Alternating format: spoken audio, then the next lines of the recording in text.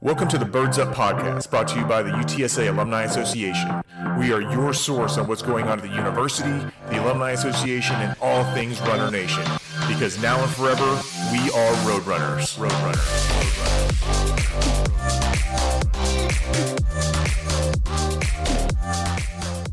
Welcome, Runner Nation, to an episode of the Birds Up Podcast, brought to you by the UTSA Alumni Association, a podcast by runners for runners. And I'm your host, Drew Addison. With me, as always, is my partner in crime and man behind the scenes, Josh Ampadon. How are you today, sir? Doing well. All right, so a little change up. We got Josh in here, fired up. We actually just got done with this interview less than 10 minutes ago, and we're excited to bring it to you. But just want to give you some quick updates on what's going on at the University Alumni Association. There is a bit of an expansion that's happening at the campus. Josh, what's happening with the groundbreaking that's happening? Yeah, so they just broke ground at Blanco Hall, so more student housing near campus. So really exciting just to have more of that bigger university vibe and bringing more students on campus and, getting away from the whole commuter school vibe that we used to have. Right.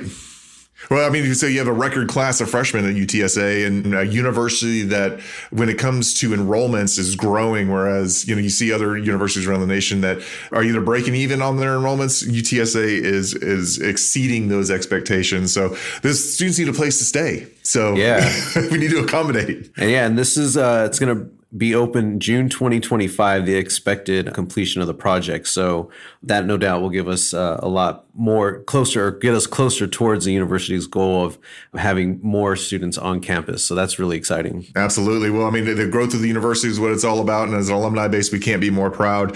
So obviously football season is in full swing. We had two amazing games, the home game against UAB. I'm so glad that it worked out the way it did, because I'm always a little bit nervous when we take on UAB. Yeah, that's always a stressful game. No matter what that team looks like, it's always a tough one. Absolutely. And then our team goes out to Florida, plays against Florida Atlantic. And I got to tell you, it didn't really dawn on me what that game meant until we were talking to some of the former players and some of the lifetime Roadrunner fans of what that game means for the conference. But notably, the last time that we met them was in 2020, and FAU wrangled UTSA in that game. So us to go and play the way that we did was amazing. Got some payback, especially in the second half. We just shut them down. Well, our defense, bro, I don't even know what to tell you. But Trey Moore was a beast. But the player of the game was UTSA defense. So yeah, that says a lot. It seems now that our football team is definitely playing on all cylinders on all parts of the ball, offense, defense, and special teams. And looking forward to this homecoming game that's coming up this Saturday against East Carolina. Remember that the Alumni Association does have our Forever Rowdy tailgate that is occurring at the Hofkin lot, just on the other side of the SB, and it is free to attend. There are coupons you can buy for drink and food, and I will actually have the link posted in the show notes so you can buy your coupons early and make sure you get those. Again, this is a homecoming game, another big American Athletic Conference game, so it is exciting to have another one of those at the Alamodome. Yeah, 2:30 kickoff, 11:30 tailgate, so plenty of time to get out there and have some fun and get all riled up for homecoming. Yep, homecoming. Well, it's a good segue into the interview that we had today. We were, I would say, blessed to have the UTSA women's basketball coach, Coach Aston, come in for a conversation. And when we booked this interview, thank you to Peggy Amy for getting that connected.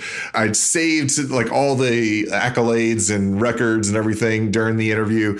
Do yourself a favor. If you're not familiar with Coach Aston and what she's done in her career, just Google her. Very impressive. It is unbelievable. I mean, she went to the Final Four in women's basketball with UT Austin. She coached at UNT, also at Charlotte, but had a storied high school coaching career. But talking about her career, going from a head coach in high school to making literally a jump with a massive pay cut in going into college coaching, and what it took for her to build her resume and become something what it is throughout her entire career, and then making her move over to UTSA and helping develop this program, and how she talks about the strategy early on for these players as she stepped in and what's happening coming into the American Athletic Conference. Yeah, it gives me a lot of hope for the program coming up because, they had a better record last year. They were on a nice tear at the end of the season, and hopefully they can bring it into this new conference. It's going to be exciting this year. Yeah, I mean, making it to the semifinals and the conference playoffs was amazing. We were watching that game, and I was just blown away at the level of play that these women were bringing to the table.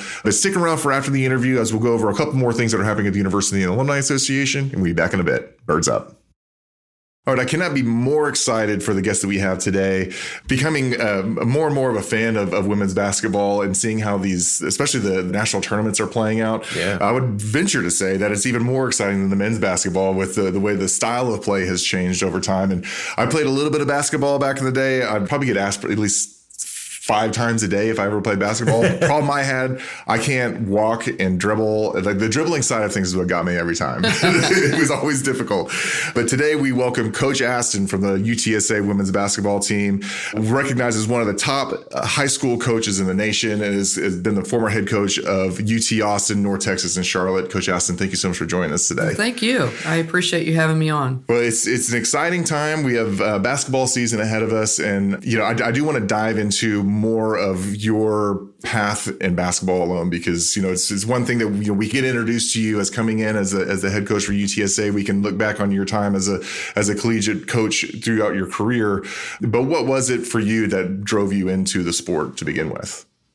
I think most people will probably say that when they pick up a ball or pick up a sport in general, that you probably had a sibling or someone that you kind of paid attention to what they did. I had an older sister that played basketball, so it was, I watched her play. I loved watching how hard she played, and it's an old cliche, but I mean, she fueled my passion just from me watching her play the game. And once I picked the ball up, like, she didn't have to do a whole lot to get me to love it.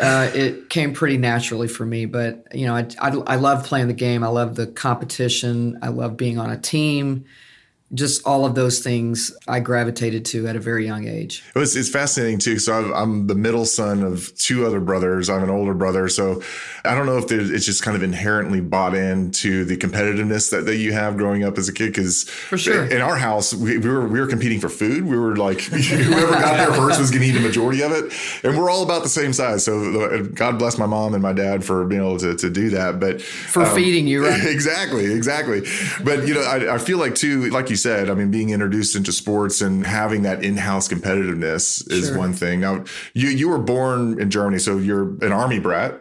So coming into San Antonio has got to be almost a welcome home. But you're born in Germany, and then you made y'all's way back to the States shortly after. We weren't I was not in Germany very long. My dad was stationed there actually when my mom was pregnant with me, and I was there not very long at all. I mean, 6 months, and then he was actually killed in an accident. So we came over here.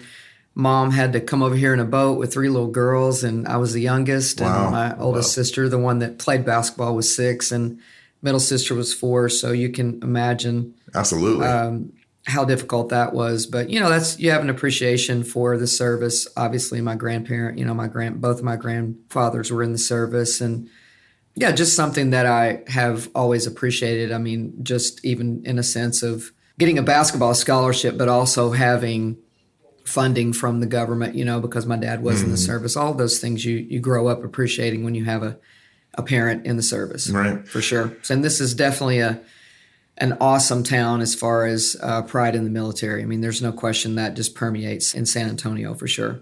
Absolutely. Well, I mean, you had a pretty storied career, high school career. You guys did pretty well. So tell us a little bit about your experience through high school. Yeah, I think when you kind of your original question was sort of who fueled my fire. Started with my sister, but my high school coach was a huge influence on me. He inherited our program when I was probably a freshman, 8th or 9th grader, and he was the one that really pulled it out of me. He was sort of what I call ahead of his time as far as how he coached, in particular, women. And he just, he had a way of getting the best out of you and, getting more than you really knew you were capable of doing. And I thought from a mind perspective, he was ahead of his time as far as just philosophy and all of that. And we just had a really, really, really great run. And in my senior year, we won a state championship. In Arkansas, they had what was called an overall state championship, where each champion of each class played each other. Okay. Wow. And they had a state tournament, and then they had what was called an overall state tournament, where you played by class. The champions of each class played, and we actually won that also. So it was, it's a great feeling. I say this all the time.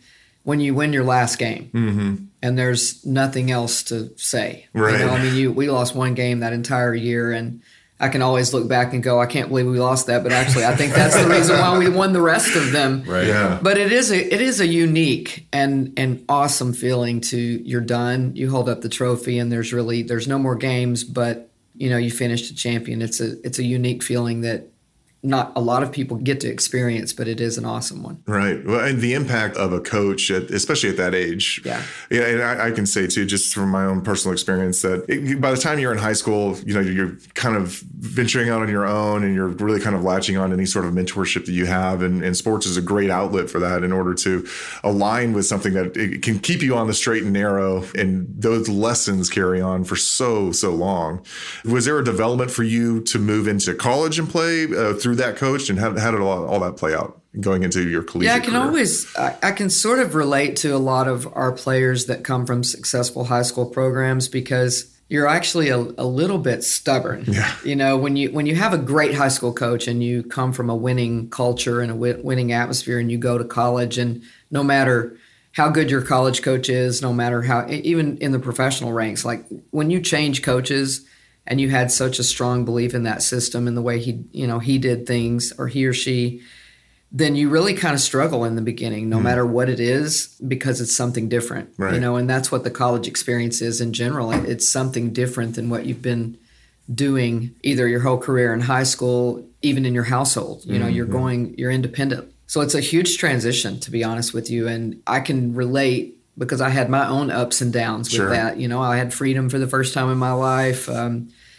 Just had to make my own decisions about things. And you really kind of decide what is your love and passion for the game, because it is kind of up to you. There's obviously, you have college coaches and there's direction and all of that, but it also is a lot of intrinsic, what is your passion for the game, and how much time do you want to spend in the gym on your own? Because we're limited from an hour perspective. So you find out pretty quick whether you love the game or not when you play in college, because it's a grind, and every freshman I ever have always says this is way harder than I thought it was. So, when I went to college, I had a little bit of like, do you know as much as my high school coach? Right. Because he was so good. Yeah. But it was a great experience for me. I appreciated the college experience, and it definitely jump-started my decision making on what do I do with the rest of my life. Sure. And he had a real impact on that, because he allowed me, as one of the leaders of the team, he kind of had this philosophy where the older players coached the younger ones. So my senior year, I actually coached like the 7th grade team. And that was part of his mentorship, and his philosophy was to have it handed down. Wow. So that gave me a little bit of taste of it. So as I went through college and started trying to figure out what I want to do with the rest of my life, that had a piece of it for sure. Do you feel like that experience allows you to recruit a little bit better against maybe bigger programs, more story programs, with these more successful students in high school transitioning over into college?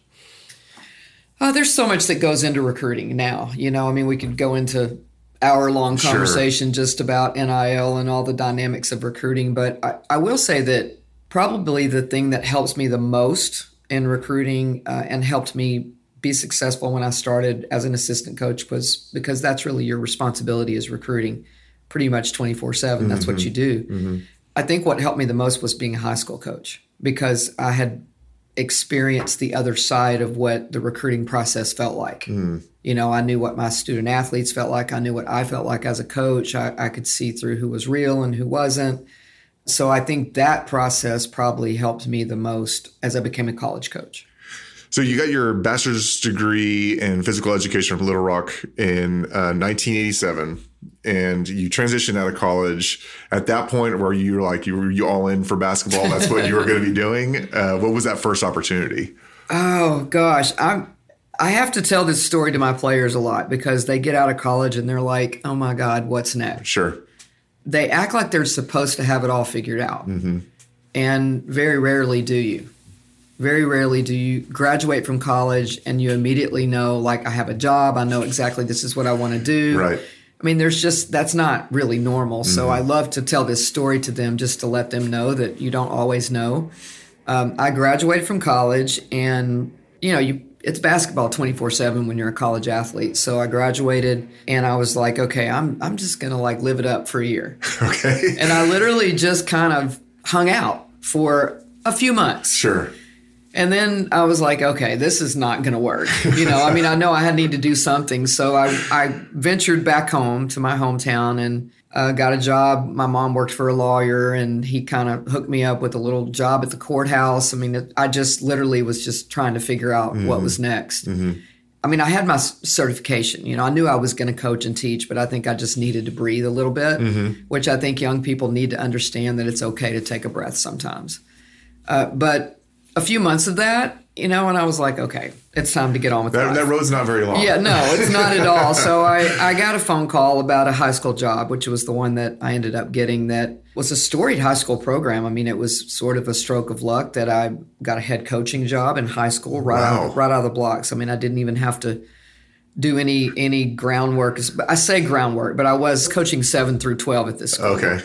So, which is a lot. It's a lot. Yeah. I was coaching basketball, cross country, and track 7 through 12. Oh, my goodness. So it was a 7-day a week. And were you teaching at the same time? Physical education. Oh, my goodness. And not only that, but this is a crazy story, but I think they hired me. There was a little conflict between the principal and the superintendent. I think there was a little bit of, let's hire this person, but I think I like this one. So the superintendent obviously had the last say, and he basically was like, I'm just going to hire this young girl. Oh, no. Well, I think in turn, they decided we're not happy about this decision, so we'll make her life as miserable as we can. Right. So they gave me high school physical education boys. Oh, my goodness. That was my teaching area. Wow. Yeah, so you can already know, first day, I would imagine was what road I went down on the very first day. You can't even imagine. So gave me keys to a bus basically and said, here, get your CDL license. It was crazy. It would never happen now. Right. It would never happen now. Yeah. But I think they thought we're going to run this little one off really fast. And I loved it. I loved every second of it. Wow. And it really, talk about something that you just knew right then and there, this is what I'm going to do the rest of my life. I knew that impacting young people was my calling, basically. And, now they didn't let me drive the bus very long after I hit a few things and ran over some curbs. They were like, this is not a good idea. It's harder to drive the bus. And anybody that knows me knows that that's probably true also. But the boys' PE was classic. The very first day, like they dropped their pants. They were just like, we're going to see what this young lady can do. And at the time, you could paddle. So football coach helped me out a little bit on that. And it wasn't long before that was my favorite group of guys. It was a blast. I had such a blast. During high school coaching, you always go and work camps. That's kind of part of, you make a little extra money in the summer. You get a chance to learn from college coaches. You take your players to camp. And so in that process, that's where I kind of got the college bug. I started taking, and you had kids that were recruited. I had a really good run of teams, and, those kids were getting recruited from college coaches. And so that kind of like opened my eyes. Really, I was just a small town Arkansas girl. Right. And it opened my eyes up to what was possible. And once that happened, I was willing pretty much to do anything. The workload for me, especially as a starting job, like I'm even just getting like a pit in my stomach even thinking about it. But, how do you stay focused as you're the head coach of the team, but then you've got all these other things going on? Granted, you want your team to be successful. The conversations that I've had with my own personal coaches and coaches outside of folks that I've had a chance to work with, the driving factor to them is not so much the season itself, is more about the development of young people. It sounds to me like that was probably like where you saw the largest ability of impact that you had coming in. Yeah, for sure. I think when you coach in high school, your impact. Like they hang out in your office, they're young. I had some that were 7th graders when I started coaching them, and 1 or 2 of them are still like, I still talk to them all the time now, so that's a long time. That's a long relationship with people. And you definitely can see what a difference. I don't think that it's necessarily what a difference that I made in their lives. I think it's what a difference athletics and sport makes in a young person's life, because so many of them don't have direction. They don't have a discipline about themselves. And I think sports teaches you that. You have to get up, you have to be on time, you have to be at practice sometimes in the morning, you have to stay late, you have to do extra work to be successful. and you have to be on a team. I mean, unless you're playing tennis or golf, you're having to coordinate with someone else to have a common goal. And I think there's so much, like you said, that's a life lesson with that I don't know. I mean, the coaches obviously have huge impact, but I think sports in general and extracurricular in general, I mean, whether it's glee club or band, I just think having something that you can be a part of is a very big thing for a young person. Absolutely. You've received many accolades as a high school coach, and especially in a sport that's all over the place, right? Like, to be able to be at the top level of that while impacting young folks, what do you feel was the largest contributor to getting those, especially high school kids? I mean, my thing is like, we were all high school kids at one point, and high school athletes, and, my brain was elsewhere 95% of the time. And at that level, I always looking back, always in hindsight, thinking, man, if I were to just put a little bit more effort into that, things would be maybe a little bit different. But like, how do you identify in working with these kids, maybe some of those players that come in that you can maybe see that either some talent or they got that little bit of extra grit, how you develop those young folks into becoming leaders of the teams that you're coaching? I know it's kind of a loaded question. Yeah, I think it's absolutely a process. I mean, there are some that are gifted with that. I think that some people, I call it the it factor. Mm-hmm. Some people have it, and those are the ones that that whatever they do, they're going to be successful, no matter what they choose to do in life, because they have a innate ability to discipline themselves, do the work, do their job, so to say, and then do the extra on top of that. As far as teaching leadership, I do believe that so much of it is if you have a mentor that has a passion about themselves. I think that most young people, if they think that you're coaching them or you're mentoring them for your own benefit, I'm not sure you're going to get as much buy-in as you are if they can tell that you're really and truly passionate about what you're doing. I say this a lot. Again, I go back to my high school coach who gave me that kind of that vision of what it felt like to be on a team, have a collective goal, and put something above yourself. Because when you win a championship, you have to put yourself aside. There's some moment in time during that run that the team has to become more important than the individual. And the gift in the end of the day, everybody thinks holding the trophy up and the rings and all that are what's fun, but it actually is the feeling that you get being on that team and the camaraderie that is built within that specific group that you don't ever forget. Right. You don't ever forget moments with those people. And so when I started coaching, that was what I coached for. I didn't coach for the wins. The wins came, they come through that process, but I really wanted those young people to feel what I felt when I was on my team. And so that has been really my MO the whole time I've been coaching is you just want to have that feeling with that group that that impacts their life in some particular way. It may be, some way that you can never figure out. Maybe they choose their profession based on that. Maybe they go into coaching. Maybe they go into mentorship. Maybe they go into education. That team that I won a state championship with, there's physical therapists on that team. There's doctors on that team. There's a dentist. There's a dental hygienist. There's teachers. There's wives. There's mothers. But they're all successful people. It is incredible. Wow.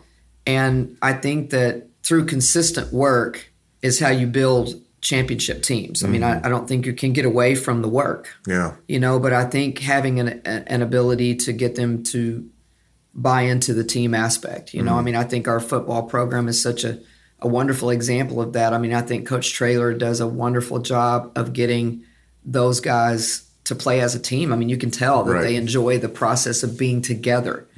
It is something that is a learned behavior nowadays because everything is about, what you do individually. But I think, again, I go back to if you've ever felt that, then you want to replicate it. And even in the recruiting process, you asked, how do I identify?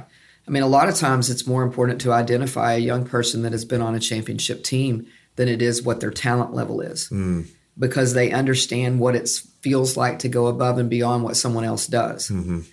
And There's times that I think my players in particular question how hard I'm challenging them to be better than they really believe they can be. But I think at the end of the day, they get it. Yeah, that's fascinating too, because for me, I feel like basketball is a great sport to show a team that is on, right? And a team that is clicking. That Cinderella story is repeatedly used in the sport of basketball. Sure. You see teams from colleges you never even heard from every single year coming into the Sweet 16, the Final Four, and sometimes the national championship. And for me, because you see, like, especially when you're watching the tournament, right, where you have like a UNC playing against some random team from the East Coast, and UNC gets romped by this team that everyone's going, what is going on here? Mm-hmm. And, like whenever you're building a team and you're going into those situations where either you're coming in maybe not as well known, or you're just straight underdog, but your team has it. How do you get your team in the right focus to be able to turn on, or what's the preparation like for your team to identify the weaknesses and shoring those up? Well, you have to have a great staff. I mean, there's no question that who you surround yourself with is the most important. I mean, and you guys know that. I mean, I think if you run a company, anytime you're in charge of an organization, which is what head coaches are, your success is based on the people around you, first and foremost. I mean, that has been a learning process for me as a head coach throughout my years. I mean, I've been one long enough to be able to reflect back on the people that I've surrounded my program with and the successful years, what that felt like and what that looked like, and the ones that weren't so much. The ones where maybe we fell short, what did that look like there? And I think 9 times out of 10, it really is the people that you surround yourself with. Do they have a common vision? Do they have a common goal? Because the more that you can surround yourself with from an adult perspective, can you put enough people that really buy into your vision, then the young players, they'll buy it also. Right. They'll believe in it if you have enough people around you that are pouring into them on a daily basis, giving them that same vision. And them seeing that it's a shared one. It's kind of like parenting. Mm-hmm. If you have a child and mom is speaking a different language than dad or whoever the parents are, then it's difficult for the child to know. Disconnect, yeah, absolutely. Mm-hmm. And I think it's the same thing on a team. I mean, if you can get everybody rowing in the same direction, they use that a lot. I've read lots of books about rowing, the sport of rowing, and how they function. And there's always that lead captain, but then you have to have people that will fall in line and do their jobs, and everything is so particular, and anything is like that on a team. I mean, I do believe most teams that are successful have a lead dog. Yeah. And I think they have someone that the rest of the team looks up to, listens to, respects, and then that person is consistent with how they bring their work to the table every day. Yeah. I think that's extremely important, but it's difficult, to be honest with you. I mean, to get it. Yeah, absolutely. Yeah. And what's interesting about sports is that it doesn't matter what you did the year before. Mm-hmm. Every single year is different. Every year is a new story. Mm-hmm. I remember when I was at Texas, I was an associate head coach there, and we went to the Final Four, returned almost everyone on the team. I think we graduated 2 players, brought in a high school national player of the year the following year after we went to the Final Four. And you're thinking, this is a no-brainer, like we're going back. Right, yeah. And 1 or 2 people can leave and come in, and it's a whole new game. Wow. It's incredible. I mean, and even though you might think this is all going to fall into place the same exact way because we have the majority, it's still like there's still pieces of a puzzle that have to fit and chemistry that has to be built. And chemistry it's probably as much as talent. It's right up there. I mean, you're not going to win without talent. Don't get me wrong. Sure.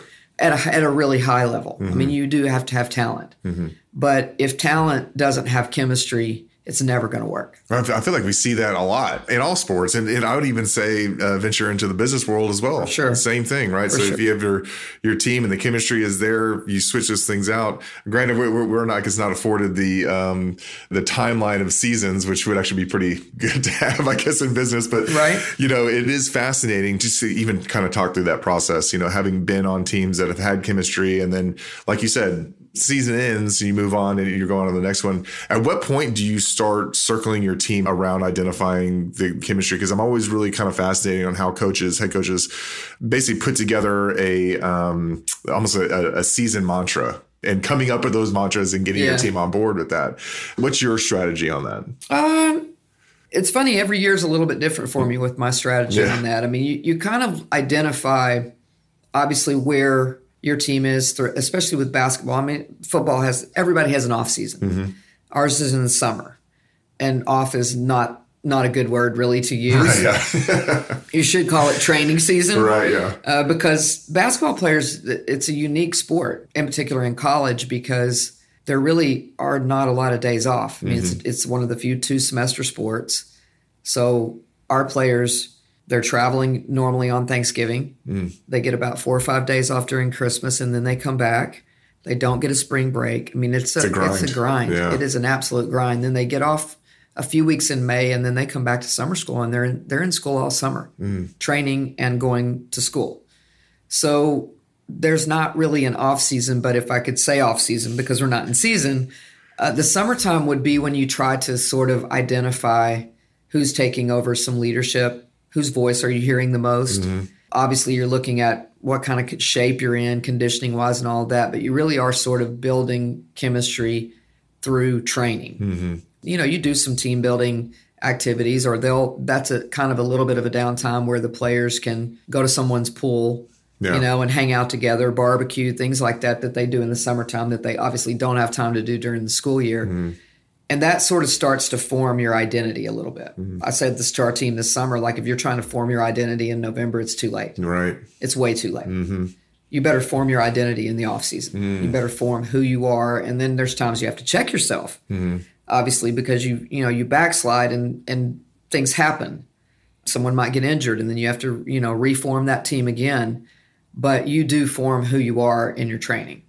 And then, you go through different phases. So to answer your question, I've kind of come up with the mantra sometimes. For example, this year, I asked the players to give me a couple of things that were on their mind. And they kind of came up with our hashtag, logo, whatever you want to call it this year. They came up with it, which I think sometimes is better. Sure. That they own it. When I came 3 years ago, I started this and having the mantra, we have a way of doing things. We have a circle of culture, the words that we try to kind of live by as far as the culture of our program. So all of these things I started 3 years ago when I came to UTSA. But on the third year, this year, I thought, okay, we had a little success at the end of the year last year. We got to the semifinals of the conference tournament. What did they want? Right. What do they remember about those experiences? And did they learn anything that they can carry over? So I kind of let them sort of own it this time, and they came up with cash in. Okay. So that was their mantra this year. And so what they wanted, and what I think that what they understood from last year was that you literally have to deposit every day. You're not going to skip summer training. Right. And then think that November and December you're just going to magically turn on. So I think that they understand that. It's easier said than done, I will tell you. It's hard to, wake up every single day and make the type of deposit that is necessary to be successful at our level. Yeah. But I think that they understand from their experience last year, because they peaked too late last year. I mean, it took too long to develop our chemistry, to really mold together as a unit. It was fun to watch. As a coach, I appreciate it, but I think they understand, had they done that a little bit earlier, there would have been more wins, there would have been more opportunity, they would have been maybe a little bit more prepared for the conference tournament run. So I think that's why they came up with it. So, as a coach, you're like, okay, sometimes you have to let them own whatever it is they want to do. I mean, as much as we want to lead them, they also have to take ownership in what type of team they want to become. And that's usually a few leaders that have strong voices. Yeah, the lesson in accountability can be no greater, right? And, absolutely. And especially when you have so many players that are returning. And I'm sure there's clear identified leaders that are on the team. Yeah. And just kind of watching how last season played out. And we were watching that semifinal game, and I was blown away by the 3-point game on both teams. Oh, yeah. That was crazy. But before we go too far, Louise, I do want to get your perspective on moving, because you touched on it just a little bit, but your exposure to coaching in college and then making that decision to make that transition from coaching in high school into the collegiate realm. Yeah, I just think that some of it's just the way I'm made. You know, I like to challenge myself. Mm-hmm. I like to see what my potential is. And I had won a state championship at my first high school. I jumped to a larger high school in Arkansas and was there for 1 year. And again, my experiences of working camps and just networking mm-hmm. with college coaches, and most of it was I was curious. You know, mm-hmm. I wanted to know what did you do to be successful? Picked a lot of, brains of college coaches when I would stumble upon them either at camps or all-star clinics, all kinds of different things. And I ran across a lady named Sonja Hogue, who I had admired from afar. She was the orchestrator, so to say, of Louisiana Tech women's basketball, which was a traditional power in the 80s. And I ran across her. She spoke at an all-star game that I was coaching in. Okay. And she was the head speaker. And this is how life works, really, to be honest with you. I mean, it's crazy how you meet somebody that you've admired so much, and just the fact that I stepped up and introduced myself and said, hey, do you think there's any way you would come speak to my team one day? And this was in the summer before the year that we won the state championship. And lo and behold, I called her in the middle of the year that I had that really good group. And I said, hey, you told me you'd come speak. So I'm asking you, I've got a really good team and I would love for you to come speak. Cashing in. Absolutely. Absolutely. And she was like, sure. She was retired. Wow. And she came over and we struck up a friendship. And fast forward another year, we ended up winning the state championship that year. I go to Fort Smith, coach 1 year at Fort Smith Northside. And she calls me and says, hey, I got the Baylor job. They have called me to resurrect Baylor women's basketball. Wow. And I said, okay. She said, I can't, I don't have a full-time assistant's job, but they called it a restricted earnings job at the time. Okay. She said, if you would like, I'll bring you aboard if you want to come help me. Mm. And so I'm like, okay, let me see. So it was a whopping $12,000. Wow. Oh, man. Yeah, to jump. Yeah. And because that was the real term, restricted earnings. Exactly, yeah. So what that is equivalent to a GA position. For those of us that can relate now, it is a GA position. So $12,000, live in the dorm. Basically, I called it driving Miss Sonja.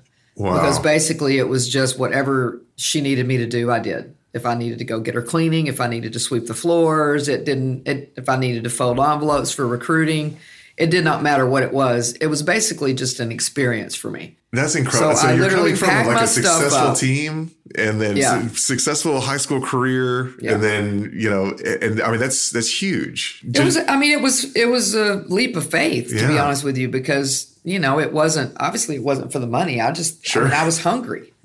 I wanted to learn another way of doing something. Mm. And I was curious about what the college game was about. Mm-hmm. Obviously, I'd had some experiences of people recruiting my players. So I wanted to see the other side of this, mm-hmm. And so I agreed to do it. I was there 2 years for her and just did whatever she told me to do. Mm-hmm. And 2 years later, North Texas hired me as an assistant. Great experience. I mean, obviously the rest is history at Baylor. Kim Mulkey comes in after Sonja really regenerates the program. But she did it just to basically, I think, fuel her fire one more time. She's a Hall of Fame coach. Right. And she just, I think, wanted to help get it jump-started. A few years later, they hired Kim. Mm-hmm. And, the rest is history. As far as that. Yeah, absolutely. But it was a jump-start for me. And, I didn't really know at the time, back to your recruiting question, like I had been a head coach my whole career. Right. It's high school, and so this is a jump to college, but still, like I had been the boss. Mm-hmm. So then I go to the absolute, I'm talking low man on the total. Bottom, the bottom of the barrel.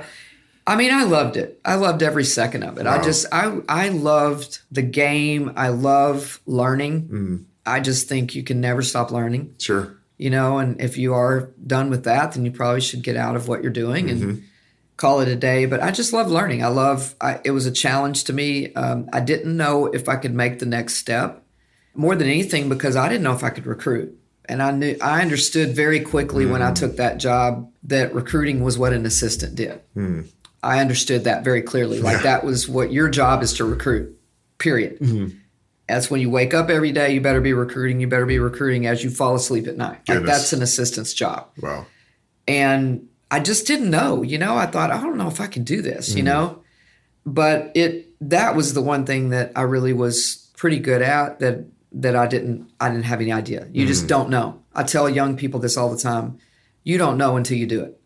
Like there's no sense in trying to judge yourself on something that you've never tried before. So try it.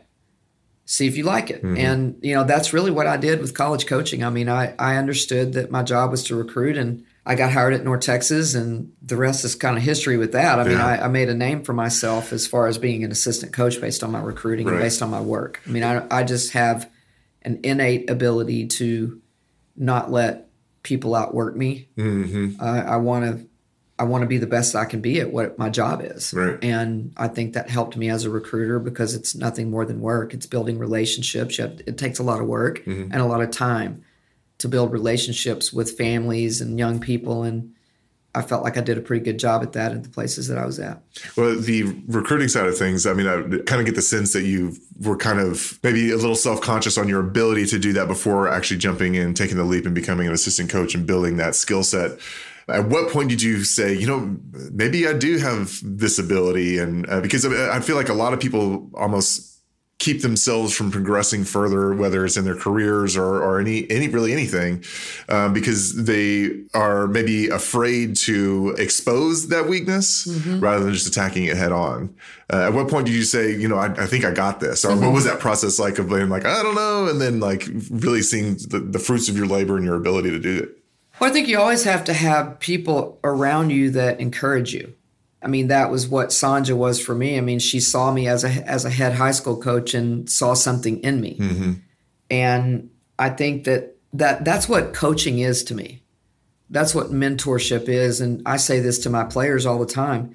When they're struggling on my team, I always say, you wouldn't be here if I didn't see something really special in you. I saw it in you. So we're going to get it out of you. It may not be today, but we're going to get it out of you. And I think that, I knew that she saw something special in me.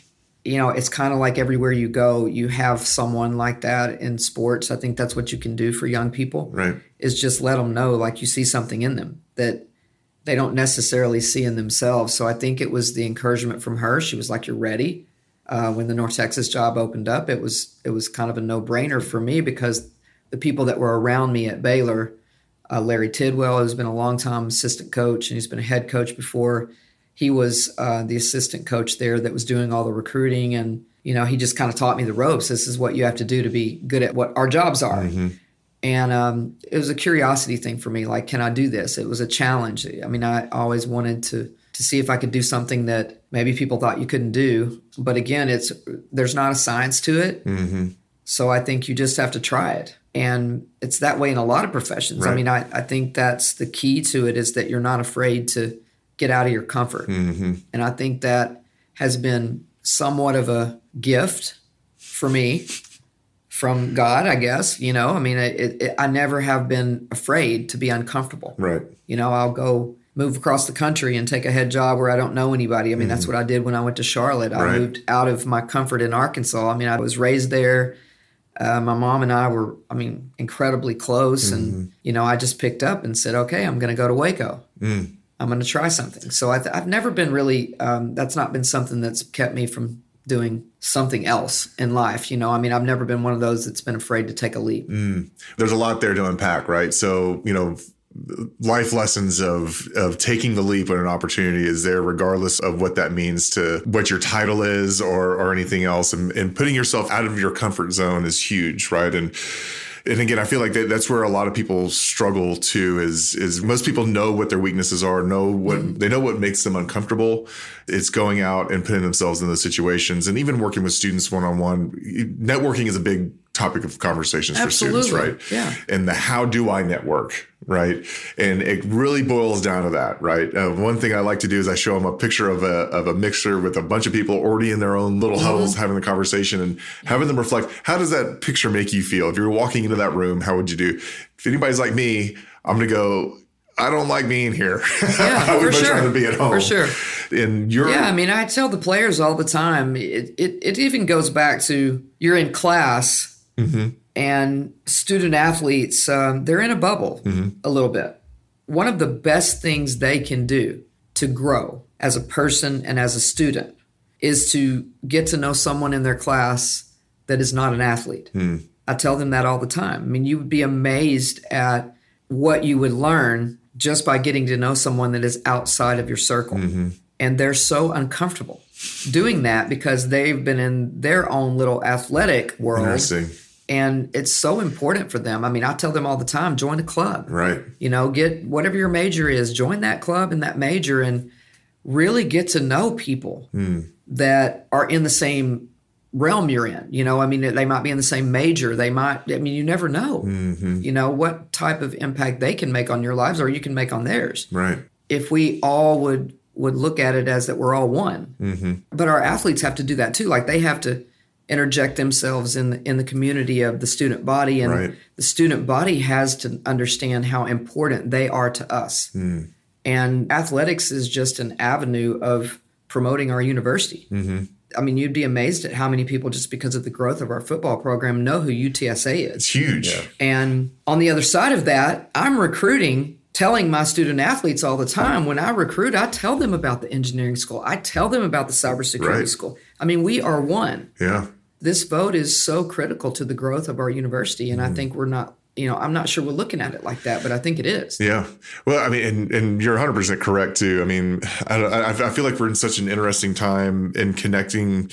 Athletics at UTSA have always been kind of just something that's kind of there, right? And up until we see this national broadcast of UTSA, it's amazing to be able to even see the UTSA commercials that come up on national television and shining light on the other aspects of the university. Absolutely. Right. And the more we can interject the student athletes into just the university as a whole, and you know, I know more and more these days the alumni network is trying to do more with the student athletes and bringing them in, getting them introduced to other groups. And the more that we can do that. So if you're listening to this and you're an alumni that is wondering what you can do, get in contact with the Alumni Association and getting you plugged in, because we're trying to do more work on getting the student athletes connected with industry and especially in the different scopes of study and what they're doing. But, you know, I think with recruiting with females in particular, and I mean, I only say this because I'm coaching females. Okay. Right. This is not necessarily I'm sure it's not true, but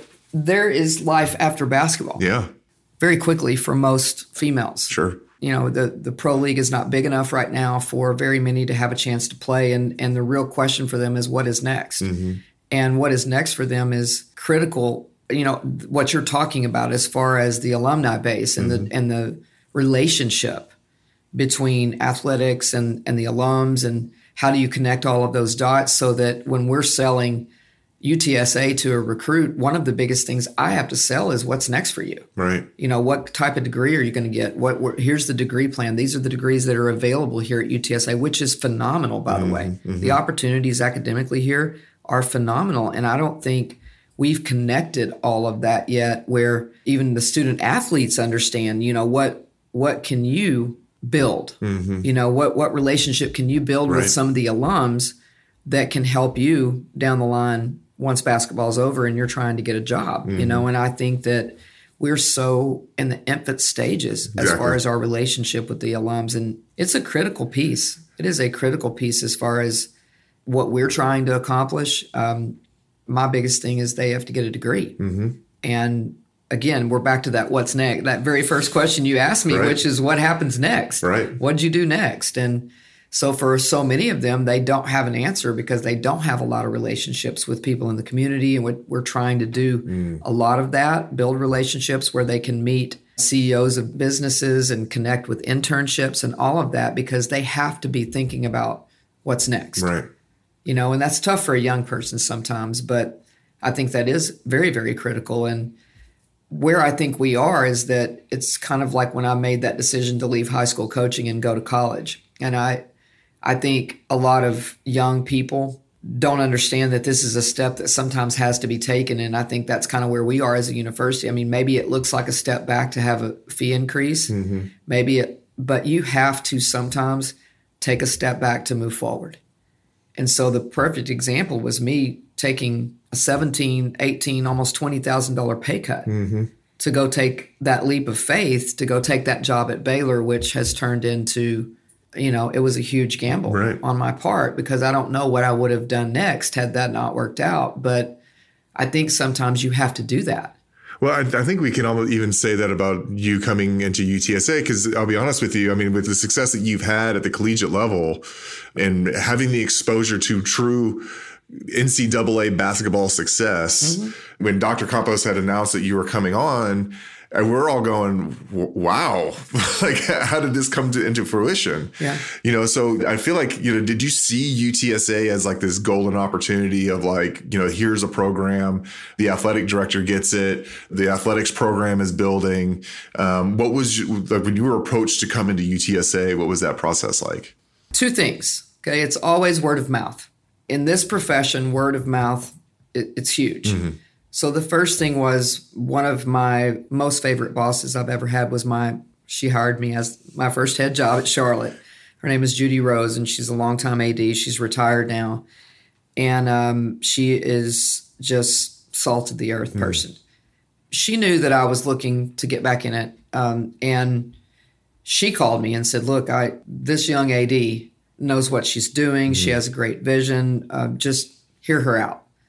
And I was looking at some other jobs. And once I got on the phone with Lisa, you just sometimes figure out, like, this is your calling. Right. This is what you need to do. And I feel like you've had that happen to you a few times. It's back to being uncomfortable. It's back to being uncomfortable. This wasn't the most comfortable situation for me, from a sense of, okay, like, we got a lot to do. Right. But yeah, that's kind of who I am. But I will say that Dr. Campos has a great vision. She needs a lot of people to step up to the plate. Her coaches, number one, have to step up to the plate and make the programs that they're coaching better. And I think, the other piece to me making the decision to come here was Jeff. I mean, I just thought that Jeff Traylor's vision for not only his own football team, but his understanding of the athletic program and his commitment to what Lisa was building was so critical. And then you have President Amy. I mean, it was just the conversations that I had with President Amy, Dr. Campos, and Jeff Traylor. I was sold immediately. And it had nothing to do with where we are. I mean, we aren't where we need to be. Right. Our facilities desperately need to be upgraded. We desperately need a practice facility for basketball to be relevant at the level that we can be. But their vision, it's back to what I think is so critical about team building. Can you get people together that can believe in the vision? Right. And that's when you're going to see special things start to happen. And I think President Amy and Dr. Campos have a great vision for UTSA. And I think it's just a matter of people wanting to roll their sleeves up, get to work, maybe for not what they want to make from a salary perspective. I mean, I have players that are rolling their sleeves up. They're doing the best they can, and with the understanding that we still have a long way to go. Right. And they bought into building this program knowing that they may never see the benefits of, it may come down the road as far as the facilities and all of that, but they bought it, as far as they want to make a change. I mean, these guys that are sophomores right now in my program, they were freshmen last year. There were 5 of them, and they all were like, you know what, we know you saw something in us, and we want to help you build this program. And it's been fun to coach them, because I think they know that we don't have it all. They do. I mean, it's clear. Yeah. But yeah, I mean, it was really easy as far as listening to Dr. Campos. I mean, I think she really gets it. I mean, I think she's a student-driven boss. She is a student-driven boss. I don't even add athlete in there. Right. Because she's really about the students. But when you talk about what's ahead unless something changes with NIL, I mean, it's just there's so much that's got to be done with alums, community. Our alumni base is so critical to us. Yeah. Well, it's fascinating too, because I mean, and again, it's a whole other hour conversation on NIL and everything. That's another day. Man, yeah, it is. It really is. The build out of the program, the facilities. Again, talking about UTSA as while basketball has been part of the university for quite a while, the trajectory of which UTSA athletics is on right now is still still in its infancy, right? Sure. And seeing the efforts that are being put towards the development and the building of these new facilities, starting with the race facility, but moving on to Park West and everything else that's occurring, it's just a matter of time. But when you look back at even the start of the football program, where they had basically portable buildings, that is where it started. We had Eric Souza, the first quarterback for UTSA, that's where he met Coach Coker for the first time. And they practiced for a year before they even played a game. And that's kind of like the grit that UTSA athletes bring to the table, and seeing far ahead and then having a leader like Dr. Campos to be able to do a good job of elaborating on what that future looks like. And while your athletes or even coaches that are here may not be the benefactors of that development, it's the work that's being put in now. But I know we're running short on time, but I did want to tap real quickly on the shift in conference, going from Conference USA over to the American Athletic Conference. Last year was, like you said, it's kind of a late blossoming season, but ended extremely strong. It was so exciting to watch the team play. What do you see in the team this year as you guys move into the American? Well, it's definitely a tougher conference in some perspectives, but I also think that there's some similarities in that there's a kind of what I guess everybody thinks is a lead dog in the league. South Florida's been good for quite some time, and I think some of the other programs, Tulane's been good for a really long time. I think the fun part about going into this league is that it is a multiple bid league in women's basketball and has been ever since the league occurred. So the name of the game is going to the NCAA tournament. Sure. I mean, that's what we're all here. I'm sure you'd like to go back. Absolutely. But I want them to experience it. Right. I've been there and done it. It's a great feeling, but it's a reward for a lot of hard work, and everybody doesn't get to go. So you feel special. You get on a bus, you get a police escort. I mean, there's some, there's things that just go with it. Right. This league is a multiple bid league. So I think that's encouraging. You don't have to win the conference tournament every year like you did in Conference USA, or you probably weren't going to get in. Right. You do have to have a good year. I mean, don't get me wrong, but I'm excited about the challenge of playing in this league. We bring from Conference USA, we're bringing some good teams in. I mean, Rice should be really, really good this year. But I think that our team has a chance to be really competitive because we have a little more depth than we had last year. Now, we have one of our best players, Jordan Jenkins, is recovering right now from an off-season surgery, so not sure of her timeline. Yeah, I don't know her timeline right now, which that's going to be a factor for us for sure. But we just have more depth in every position, so I think we've added some talented freshmen. The freshmen from last year, a year older.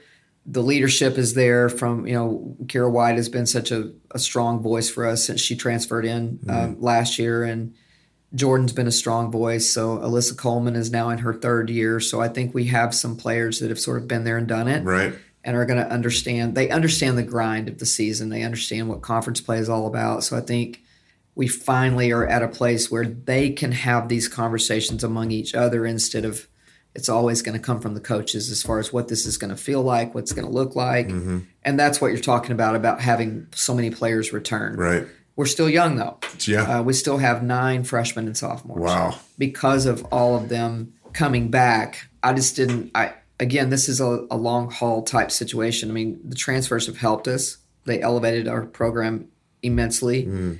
But the future of the program is really the sophomore and freshman class because, that's 9 of them. Yeah. And if they'll stick around through this process and we continue to add better players, we just we've added – I can't disclose what the names are, but we have 2 commitments from 2 San Antonio kids in our next class, which will mean we have, 5 or 6, which is another thing that really attracted me to this job was just I knew how good Texas high school basketball is. The recruiting ground is fertile here, and San Antonio is great basketball. There's a great club system here in San Antonio Finest and some other clubs. And so I felt like we could build the same model that Jeff has built. Now, obviously, NIL is, that's another story. And we have to do some work with that to be able to keep kids here. But I do think that we can build this program with San Antonio players. And again, when we line up next year and play, we'll add 2 more, and I think we'll have 6. Yeah. Wow. That's a lot, considering we did not have that going on at all prior to us arriving. So I think that's been a huge part of our building process. I'm excited about that. Well, we're excited about this season coming up because you're talking about a season where you're having the team taking accountability for the outcome of the season. We're going to try to cash in. Exactly right. Exactly right. And you have so many young players that are really getting exposed to that concept of buying in the way that they are, right? And the philosophy of having those older players come in and mentor those younger players, it's only going to strengthen the ability of the team moving forward. And we're excited about the first season with the American. Wish you guys nothing but the best. Season starts here very shortly, so we're going to make sure that we post all the schedule and everything in the show notes, so make sure you check that. Ability to buy tickets to the home games. That way you can go out there and support those Roadrunners. But Coach Aston, thank you so much. We really appreciate the time today. Thank you all. I appreciate it very much. Birds up. Birds up. Birds up. So there you have it, Runner Nation, the interview with Coach Karen Aston from UTSA women's basketball. And I got to say, I'm so excited for the season that's about to kick off here and really in the next few weeks. And all of the scheduling, ticket information is going to be listed in the show notes. So if you are inspired to go ahead and buy your season tickets, I would say go ahead and follow those links and do that now. Yeah, this will be a really great season to get on board and support those Lady Roadrunners. Well, it's really great to see at least the strategy in which of getting her team unified and the fact that the team was ready to take accountability for the season for #CashIn. And it's a great storyline from what occurred from last season. I would imagine some of the players that were there last season are more than fired up to get to this American Athletic Conference play, but also the opportunity that the American Athletic Conference brings to this women's basketball team is incredible. Yeah, and especially with this young core that she was talking about that is going to develop these next few seasons, it's going to be really, really exciting to watch them grow and see what we can do in the American and, hopefully make it to the tournament and, who knows, maybe a Final Four. Absolutely. Well, Coach Aston has been there before. I mean, she's also earned a Big 12 Coach of the Year in 2017. She's one of 4 finalists for the Naismith Women's College Coach of the Year Award in 2017 also. But she's somebody that's been to the dance, has seen it, has experienced it, and she wants nothing more than to have her UTSA Roadrunners experience that as well. But Coach Aston, thank you so much for the time. I really do appreciate it. Again, all the scheduling, ticketing information is listed in the show notes. So make sure you buy your season tickets and catch a few of those home games that are coming up here in the next few weeks. And we wish you the best of luck as you guys enter into the American Athletic Conference. So we do have a couple of other things that are happening. Obviously, we have the homecoming game that's coming up, the Forever Rowdy tailgate that's happening at the Hofkin lot this Saturday, the tailgate opening at 11:30 a.m., so 3 hours before kickoff. Obviously, the tailgating Lot C and everywhere else starts 6 hours before. Oh, yeah. It's going to be crazy this week, and I can tell you, man, and I'm going to have a lot of fun out there. I know that. Yeah. So, I mean, it's an exciting time. Homecoming is always a great opportunity. We're coming off 2 big wins, and, we continue our American Athletic Conference run. But then on November 3rd, I do want to point this out that we have our ring celebration that's coming up. In the board meeting, they were discussing some of the plans that they have. This approach to the ring celebration is going to be much more family oriented, to where they're opening up the invitations to have students basically bring as many family members as they would like, and their rings are actually going to be presented by their family members to them. Oh, that's awesome. Right. So it's going to be an incredible event. So November 3rd. So make sure you check that out. More information is going to be coming out on that event coming up. And then I want to point out too, we have a UNT coming up next Saturday. It looks like that they are just now announcing the channel and the timing. But outside of all that, the UTSA Alumni Association is going to have their Forever Rowdy tailgate in Denton, Texas. So if you are planning to be at the game in Denton, or if you live in that area and you're an alumni and you plan on going to the game anyway, check out the Alumni Association. I will have separate links for that in the show notes as well. That the Alumni Association Forever Rowdy tailgate is going to be live and in person in Denton. So make sure you get connected with those alumni. Yeah, and that's another team that, is always fun to play in those games. Heartbreaking in the past, but hey, we got them this year, and not a long drive too compared to some of the other games now that we're in the bigger conference. This one's definitely a lot easier to get to and help support the Roadrunners out there. Yeah, I can tell you, well, if our momentum continues from what happened in Florida this last weekend, I'm feeling pretty good about it. But make sure you check out your Roadrunners there in Denton, or if you are going to be staying here in San Antonio, the official watch watch party place to be is the Alamo Beer Company, which is the sponsor for the away game watch parties. So as times and details come out on that, make sure you follow all the social medias for the Alumni Association, as you'll be able to get the updates of that on real time. But thank you so much for listening. Thank you so much for downloading. If there's anything you can do to help us, make sure you leave us that 5-star rating review, and make sure you subscribe, as it helps us more than you know. We come out with new episodes every other Friday at 6 a.m. and we'll catch you on the next one. Birds up. Birds up.